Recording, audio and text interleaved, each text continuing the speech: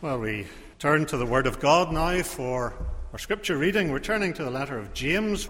James chapter 3, we're beginning to read at verse 1. This section, James is dealing with the use and the misuse of the tongue. Not many of you should presume to be teachers, my brothers, because you know that he who teaches will be judged more strictly. We all stumble in many ways. If anyone is never at fault in what he says, he is a perfect man, able to keep his whole body in check. When we put bits into the mouths of horses to make them obey us, we can turn the whole animal. Or take ships as an example. Although they are so large and are driven by strong winds, they are steered by a very small rudder wherever the pilot wants to go. Likewise, the tongue is a small part of the body, but it makes great boasts. Consider what a great forest is set on fire by a small spark. The tongue also is a fire, a world of evil among the parts of the body. It corrupts the whole person, sets the whole course of his life on fire, and is itself set on fire by hell. All kinds of animals, birds, reptiles, and creatures of the sea are being tamed and have been tamed by man. But no man can tame the tongue. It is a restless evil full of deadly poison. With the tongue we praise our God, our Lord and Father. With it we curse men who have been made in God's likeness. Out of the same mouth come praise and cursing. My brothers, this should not be. Can both fresh water and salt water flow from the same spring? My brothers, can a fig tree bear olives or a grapevine bear figs? Neither can a salt spring produce fresh water.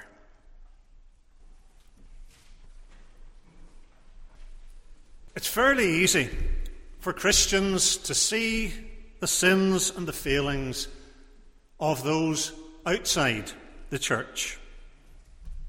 In a sense, we expect sinful behaviour from those who make no credible claim to Christian faith. We don't expect anything else from them. Now, sometimes we are, in a sense, disappointed in our expectations because sometimes those who have no Christian faith actually behave in moral ways. They may be kind people.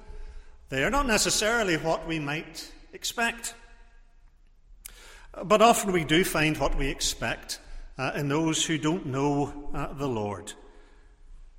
And we don't have to look far in our culture to see that. Those who have no regard for God, for the things of God's Word.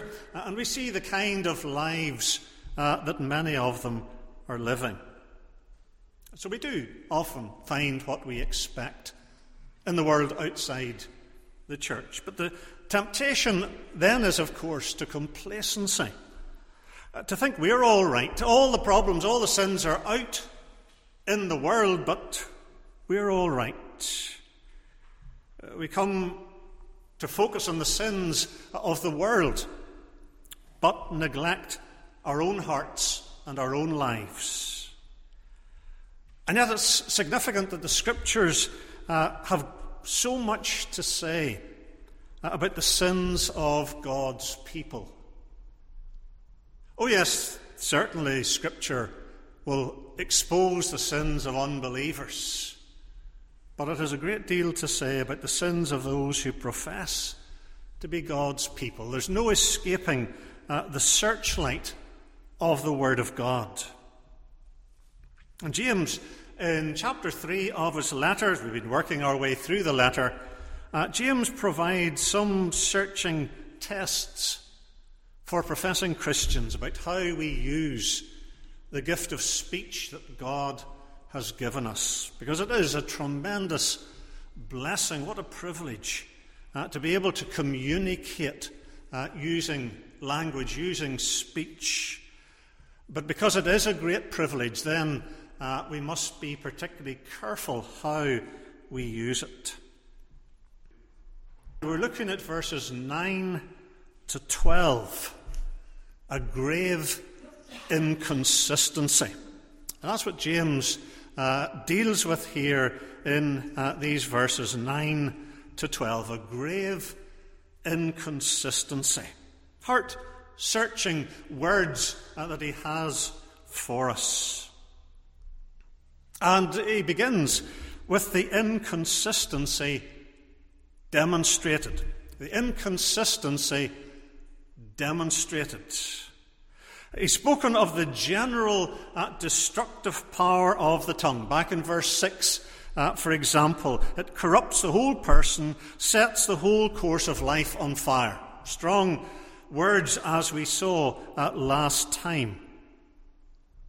Now, James moves on in these verses to answer anybody who would say, well, yes, that's all right for unbelievers. That applies to unsaved people, but it's not like that for Christians. Those kinds of warnings about the power of the tongue aren't relevant to Christians. And James brings the issue right home very directly. He says in verse 9, with the tongue we praise our God and Father, and with it we curse men. Do you notice also, he says, with the tongue we praise men. He could easily have said, with the tongue you praise men.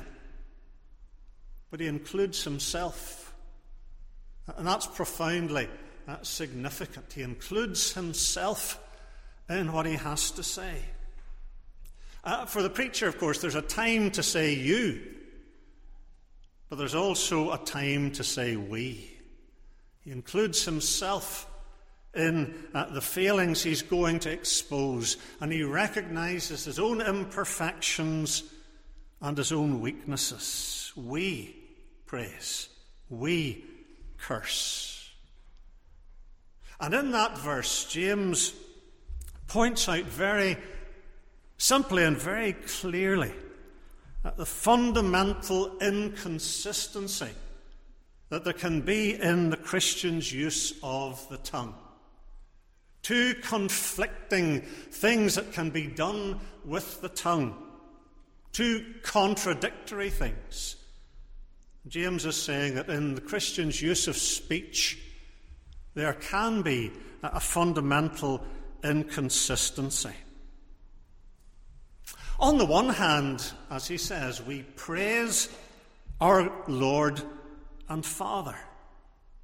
And of course, worship of God is the basic duty and privilege of all of the Lord's people. So many verses in Scripture that we could quote to underline that. We know them, we're familiar, and yet it's good to be reminded of that we are to be people praising our Lord and Father. Psalm 34 and verse 1. I will extol the Lord at all times. His praise will always be on my lips. And those are words to sing, and that's one of the ways, of course, of praising God, using the words of the Psalms that the Holy Spirit has given us. That's a constant theme all the way through Scripture. Praise should delight the believer's heart. We can sing psalms of praise, and yet we can sing them sometimes in a very dead, listless way. But it should delight us to be praising God. Psalm 147 and verse 1. How good it is to sing praises to the Lord. How pleasant and fitting to praise him. And we were just singing that a few minutes ago. Christians should be basically praising people. Oh, there are trials, there are tests, there are sorrows, and we're not in any way minimizing those. But we've so many reasons for which to praise the Lord. Well and good, we praise our Lord and Father.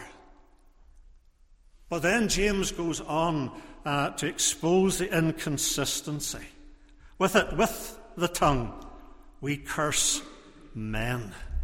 As well as praising the Lord, we can use our tongues to cut down and harm people around us, believers or unbelievers. James is saying there's a deep-seated contradiction in our claims to be praising God if we are using the tongue to damage, to harm, to destroy. That's not what Christians ought to be doing with the gift of speech. It is something given to build up, to nurture, to encourage, to bring blessing, maybe to bring rebuke, but to use in positive ways. And as Christians, we have the duty to be ministering to fellow believers. Command of the Saviour in John 15 and verse 12, as I have loved you, so love one another. Even to love enemies, as Jesus commands in the Sermon on the Mount, Matthew 5:44. So there are commands that we ought to love brothers and sisters in Christ, but James goes on to make an even more profound point here.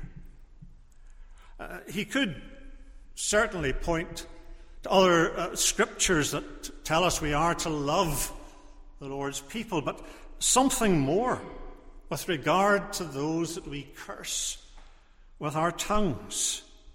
Those, he says, who have been made in God's likeness. It's a very striking expression that he uses. And we're back, of course, in Genesis 1, where men and women are made in the image and likeness of God. That's the special nature that we have. And you see, that's true even after the fall. Even sinners still bear something of the likeness, the image of God. Yes, it is twisted, it is marred in many respects, but it is still there. It has not been erased. It is not completely destroyed. So what is the point that James is making here? Why does he mention the image of God? Surely the point is this: that if we use the tongues to curse others, we are cursing God's image bearers. Whether Christian or not, we are cursing those who bear the image of God. That's what James is telling us. And so, in a real sense, indirectly, but in a real sense, we are cursing the God who made them and whose image they bear. So James is showing us a whole new dimension that relates to how we speak and when we curse others. And he's seeking to show us the real nature of the sin that's involved in this inconsistency. We're cursing those who are bearers of the image and the likeness of God. And so, really, through them, we are using our tongues against God because they're carrying his image. And when we curse those who bear the image of God, it's ultimately God against whom we are speaking. We may never have really realized that, but that is what James is telling us. And so for those who love the Lord, for those who know him, this is, of course, for Christians, something that we should not be doing. As we praise God, as it were, out of one side of our mouth, we're not to be cursing God through his image bearers out of the other side of our mouth. Out of the same mouth, James says, verse 10, in case you're under any illusions, out of the same mouth come praise and cursing. And what he's been showing us is that they're both ultimately directed at God. When you praise, it's directly to God. When you curse others, it's indirectly through those who bear his image. But that shows us something of the seriousness of the inconsistency when we behave in this way and use our tongues in this way. It exposes surely some of our worship as a sham. that's praising God and ultimately cursing God at the same time. We can't do that. Psalm 66:18, if I had cherished sin in my heart, the Lord would not have listened. It's foolish to believe that we can use our tongues in two inconsistent ways, and God will still hear the praises and receive them and bless us. The inconsistency demonstrated. We're praising God directly, but when we're using our tongues to tear down and to damage, we're really cursing God through those who bear his image. And we need to understand that and realize how serious an issue it is and how great this inconsistency is for Christians. Inconsistency demonstrated. Then James goes on, as he develops his theme, to think of the inconsistency analysed. The inconsistency analysed. Verse 10, he says, "My brothers, this should not be."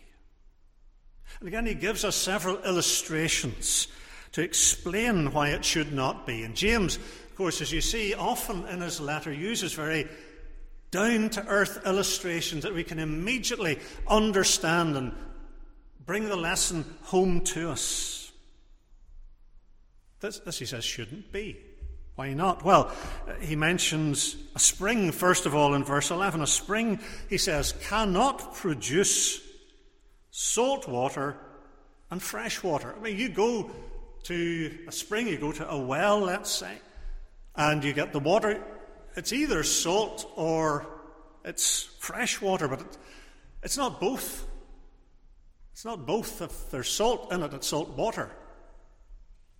So it can't produce both. A spring bubbling out of the ground that produced salt water and fresh water is just a total inconsistency. It cannot be. He goes on, verse 12. Can a fig tree bear olives or a grapevine bear figs? And of course, the answer to the questions are obvious. They're not something you need to think about, are they? Of course not. You know that the answer is no. No, a fig tree cannot bear olives. No, a grapevine cannot bear figs. It's ludicrous. Why is it ludicrous? Because for either of those situations to obtain, for a fig tree to bear olives, a grapevine to bear figs, it would be a denial of their basic nature. A fig tree that bears olives actually is an olive tree. A grapevine that bears figs is a fig tree. That's a denial of their nature if they produce something else. If it's a fig tree, it will produce figs. If it's a grapevine, it will produce grapes. It can't be otherwise. And what James is saying really is this inconsistency in our speech that he's set out before us, using our tongues to bless and to curse, is really against nature. There's something profoundly unnatural about it. So a Christian who would use the tongue to bless God and to curse others is really denying the nature that he says he's got as a Christian. He's denying his new nature as a child of God. And if we are children of God, we will and we are to behave as children of God. Remember 2 Corinthians 5:17, heart of salvation. If anyone is in Christ, he is a new creation. So a change has taken place, a fundamental change. When you are converted, when you become a Christian, you're changed. You're not, and you never will be again, the same person. You have a new nature. That's why Jesus, when he's talking to Nicodemus in John chapter 3, talks about being born again or born from above. You're transformed. You're a new person. You have a new nature. Now, It's not a perfect nature. It will never be until you're in heaven. But it is a new nature. What were we before we were converted? What were we? Ephesians 2:1, dead in transgressions and sins. That is stark language you couldn't misunderstand. We were dead spiritually. Now Paul says again in Ephesians 2, we've been made alive with Christ. It's as radical as that. Once we were dead, now we're alive. Once we were sinners, now we're children of God. We've got a new nature. Or elsewhere, Paul describes it as having a new Lord and belonging to a new kingdom. Colossians 1:13, God has rescued us from the dominion of darkness and brought us into the kingdom of the Son he loves. Now, if you profess to be a Christian, you're saying, that's what's happened to me. I have been born again. I've been made a new creature in Christ. I have been brought into the kingdom of God's Son. And so for the Christian to bless and to curse in the way that James has described is to behave in a way that's inconsistent with your new nature. There is something profoundly unnatural, something wrong in doing that. Now, we still do it because we are not yet perfect. And there's sin that still remains in us. And the Bible leaves us in no doubt that that's the case. New creatures in Christ still have sin remaining in them. Those who are born again will still fall to temptation. But we've got a new nature that has been turned towards God, that desires holy living. That's the nature we have. And so James is saying that all of life, including our speech, our words, are to be consistent with our new status as children of God. And that really is the test that's being applied here. How do you know what kind of tree you're looking at? Well, if you have the botanical knowledge that I've got, you haven't a clue just looking at it. But you look at the fruit, look at what it produces. And if it's producing grapes, you don't say to yourself, oh, well, it must be a fig tree. If it's producing figs, you don't say to yourself, it must be a vine. We know from the fruit it produces what the nature of the tree is. And James is saying, when you produce fruit that isn't consistent with your new status, your new position as a child of God, there is something unnatural about that. And really, ultimately, it's impossible that that should carry on. There's an inconsistency that needs to be dealt with. And those surely are sobering and searching words that James has for us. To look at how we use the gift of speech God has given us. Is it in ways that are consistent with our new nature as God's children? Are the words that should be spoken by one born again? As we're praising God, could it be we also use our tongues to hurt, to harm, to destroy, to tear down those who bear the image of the God we're singing praises to? We need to ask the Lord to examine our hearts, examine our conduct. Is that inconsistency present in us? And surely, if we're honest, we have to say sometimes it is. Sometimes it is. James has already said, if anyone is never at fault in what he says, back in verse 2, he's a perfect man. And you surely do not claim to be perfect. And one of the areas in which imperfection will show up, one of the symptoms of imperfection will be in speech, in the inconsistency that James is dealing with. So with the inconsistency demonstrated, the inconsistency analysed. But let's not leave it there. Let's look finally at the inconsistency resolved. The inconsistency resolved. If what James is saying hits home and we realise our failures in this area, what do we need to do about it? We'll all surely recognise elements of this inconsistency in ourselves. The praising God, but also the angry comments, the sarcastic jokes, the cutting down of someone, the belittling. It can be done very subtly, indirectly. But if we realise the inconsistency in ourselves, what as Christians are we to do?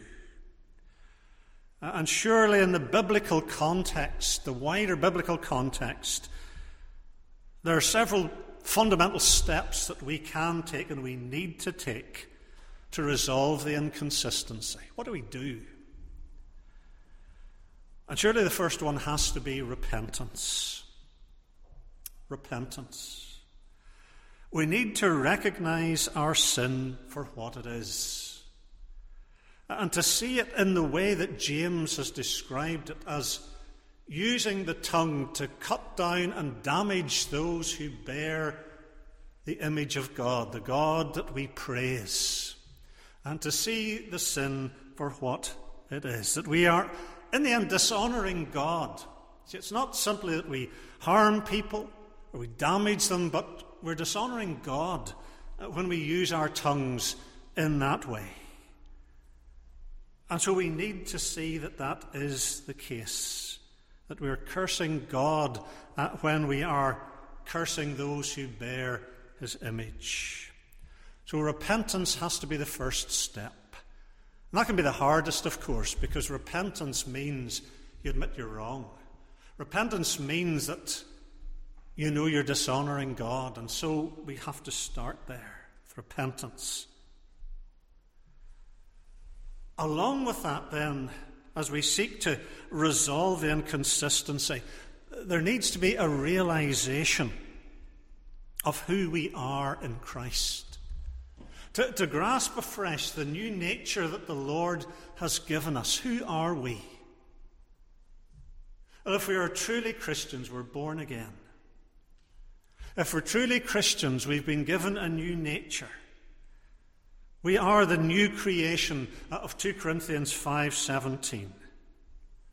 We are the children of God, as John describes it in 1 John 3:1. What manner of love the Father has lavished on us, that we should be called children of God. And that is what we are. Despite our failings, despite our sins, we are children of God. Think about that. Remember that. We're children of God by his grace. Think of what God has done for us to make us his children. You were bought at a price, Paul writes in 1 Corinthians 6 rather.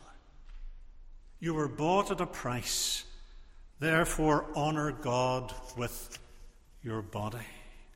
And that includes the tongue.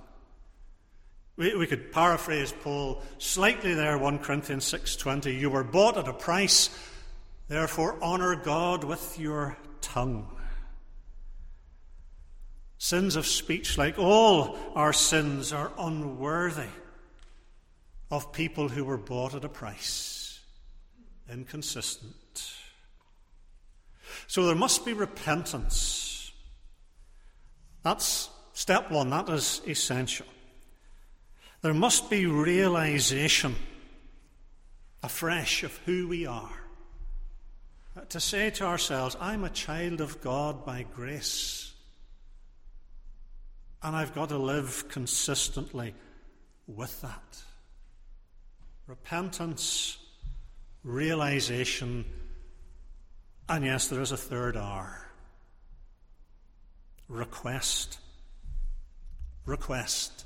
These are the 3 R's, so to speak, for dealing with our failures in any respect, but our speech in particular. Repentance, realization, request. Request for what? Request for God's grace to enable us to use our tongues aright. To use our tongues consistently in ways that will honour Him and will glorify Him. And isn't that what we long for as Christians? We have such a powerful gift in speech and the use of words. And what a privilege. If you're a Christian, do you not long to use that gift to glorify God and to build people up? And that grace of God, surely first of all, will give us a single-minded devotion to God. We thought of inconsistency, of sort of division in our hearts, praising and cursing. What we want is single-mindedness. And that's what the psalmist prays for in Psalm 86 and verse 11. We'll be singing it in a moment or two. Give me an undivided heart that I may fear your name. The psalmist is asking that he will be single-minded in the fear of God and devotion to the Lord, not divided, not contradictory, not with inner conflict. Single-minded, an undivided heart. And if God more and more gives us an undivided heart, that will lead to true praise for God that isn't contradicted by anything else in us. True praise for God. And the grace that will overflow then in words that will honour the Lord, that will bring God's love and God's truth to people, to build up fellow Christians, to encourage them in godliness, that will result in words to those who aren't saved yet, that will tell them about the Lord Jesus, that will tell them that they need a Saviour and will point them to the Lord Jesus Christ. What a wonderful privilege we have to use the gift of speech to tell people about our Saviour. Isn't that what we long to do? Isn't that what we want to do? To bring words about Christ, to encourage Christians, and to point those who aren't yet saved to the Saviour. That's the kind of consistency that we want, isn't it? That's the kind of consistency that so often we contradict by our actual conduct. We're requesting God's grace to use our tongues in the way that we should, to praise God and thank Him for what He's done for us, and to bring words of love and of truth to those who bear His image. We're to use the gift of speech as we're to use all of God's gifts for His glory. And by His grace we can do that. This isn't some impossible ideal that we say, it could never happen. By God's grace it can. And think of the times when you've done that. And when you've been able to speak words that encouraged someone, that helped somebody, that comforted somebody. Words that told a person of their need of Jesus and told them about how He is able to save. And we want more of that. We want that to be the everyday, ordinary pattern, that we speak in ways consistent with our new nature in Christ. The inconsistency can be resolved by repentance. resolved by a realization who we are. We should not be behaving inconsistently. And request for God's grace, Lord, help me. Don't we often need to be praying that prayer? Lord, help me. And in particular, Lord, help me to use the gift of speech, use the tongue you've given me for your glory and to build people up in whatever way they need. May God give us grace to be consistent in using such a precious gift.